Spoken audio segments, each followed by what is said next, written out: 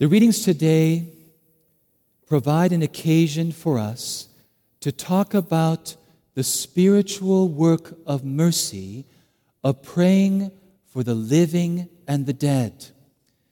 But since we are going to talk about praying for the faithful departed in the Feast of All Souls that is coming up in a little over a week, I'd like to focus on prayer for the living. There is such a need today for all of us to grow in our confidence in the power of prayer, that our prayers are heard and that they actually make a difference in the world and in our lives.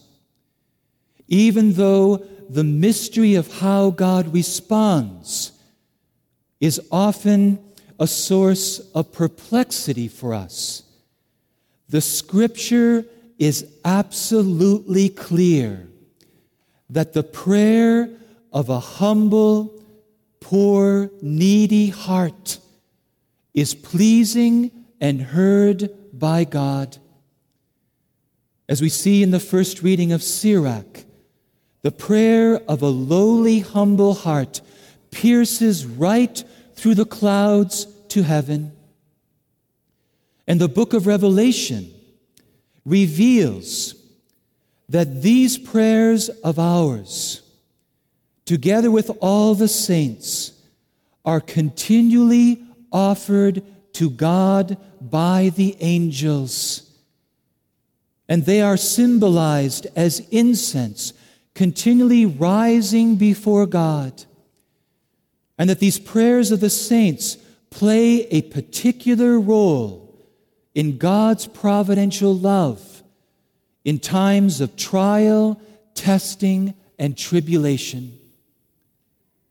St. Paul was a firm believer in the power of prayer.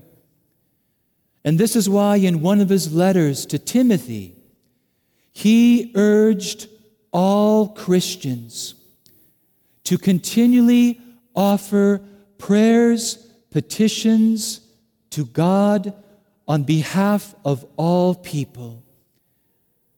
He did not say some people, which is what I like, but he said all people, because sometimes you and I forget to pray in particular circumstances and for particular people.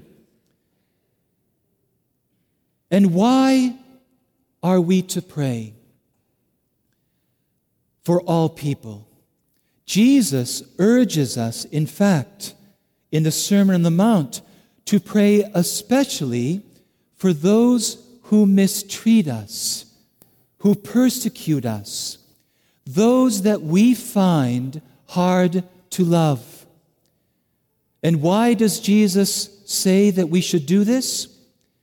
So that you and I can love like our Heavenly Father, that we can show mercy as God shows mercy, who continually pours out His love on the good and the bad alike, on the just and the unjust. And the reason why God continues to pour out this love and mercy on both the good and the bad, St. Paul reveals the reason in that same letter to Timothy, when he urges the Christian community to even pray for those who are political leaders and in positions of authority.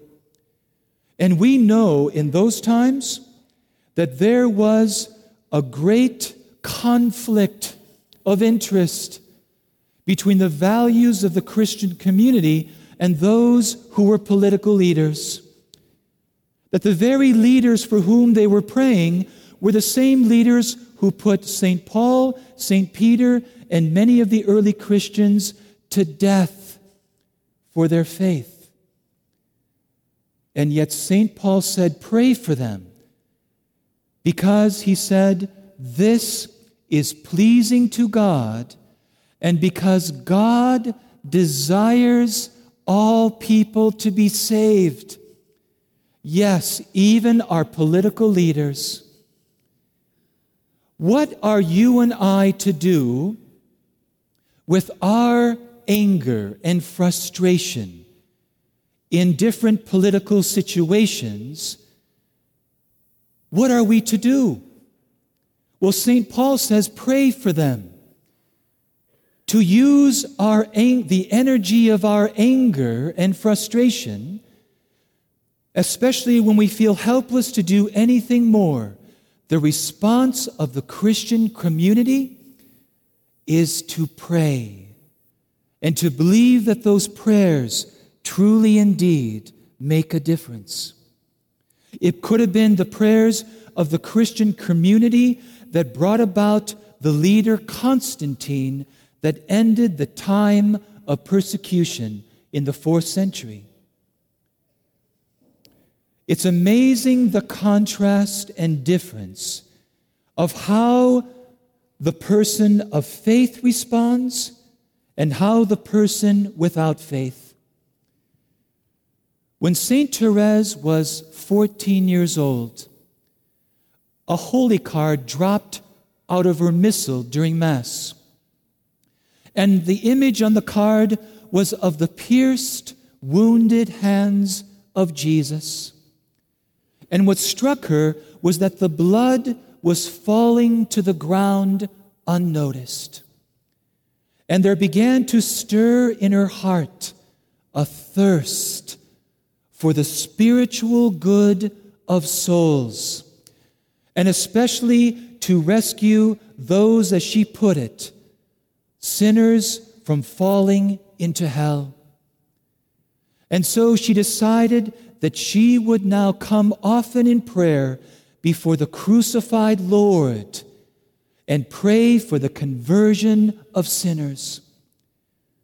And the Lord gave her her first one, because at that same time, news was spreading of the notorious criminal, Henry Pranzini, who had broken into the house of a wealthy family, took their lives, and stole their property.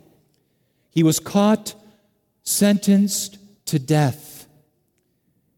And so she decided to adopt him as her brother. And she went into spiritual battle for his soul because he continued to be impenitent and claimed innocence.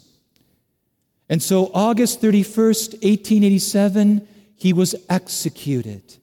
And it seemed to many that he would go to death unrepentant.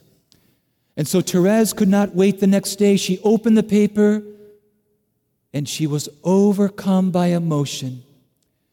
Right before, seconds before he was put to death, he grabbed the crucifix from the priest beside him. And 3 times he kissed the wounds of Jesus. She had won her first soul for Christ. Why does God let you and I know about various things in the news, in the newspaper, or whatever?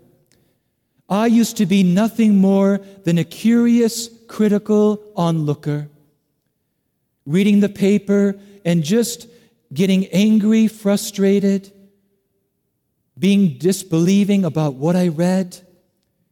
Maybe God wants me to know about the things I hear or read about in the news so that that person or persons would have at least one person who is praying for them. Because God desires all people to be saved. He never gives up on anyone. And it's amazing what we do when we notice the faults and imperfections of other people. Why does God allow me to see the sins and the faults of my neighbor? Is it so, like in the gospel, like the Pharisee, so that I can feel superior to them, so that I can exalt myself and look down upon them, and to criticize and judge them? It's amazing how many times this can often lead to gossip, where we gossip about the faults of a neighbor. And here's a freebie for you. What can we do when we hear gossip? Well, here's one recommendation. Next time you and I are in a situation where a person is volunteering information that we don't need to hear, we can respond by saying, based on what you just said, it sounds like this person could use our prayers. Why don't we pray for them? It's worth doing just for the reaction. And of course, to do this, we would have to pray for courage because we are so concerned about being liked. So we would have to pray for courage to even do this. Why does God let me see the faults of my neighbor? My brother and I, we would get into so many fights. We knew each other's weaknesses and imperfections. And we would use these to tease one another, to cut each other down, to be mean. And then we try to get back at each other, try to keep the score even. And one day, it changed. My brother no longer teased me. He no longer tried to get back at me. Because at the age of 13, my brother surrendered his whole life to Jesus Christ. And I'll never forget the moments we shared a bedroom together. When it was dark and he thought I was asleep, he would quietly sneak out of his bed, get on his knees, and he would pray. Of course, he was praying for his own needs, but he was also praying for his brother. He was praying for his family. And God knows how those prayers began to unleash miracles within our family. And one of them was the conversion of his big brother 4 years later. No longer using my imperfections and faults to tease me and cut me down, but now he started to pray, to intercede for me. I envision a new approach to children within families. That whenever a child is struggling with a particular sin, and often it's similar to one that you and I might be struggling with, that we would say to this child, honey, mommy and daddy also at times struggle to tell the truth.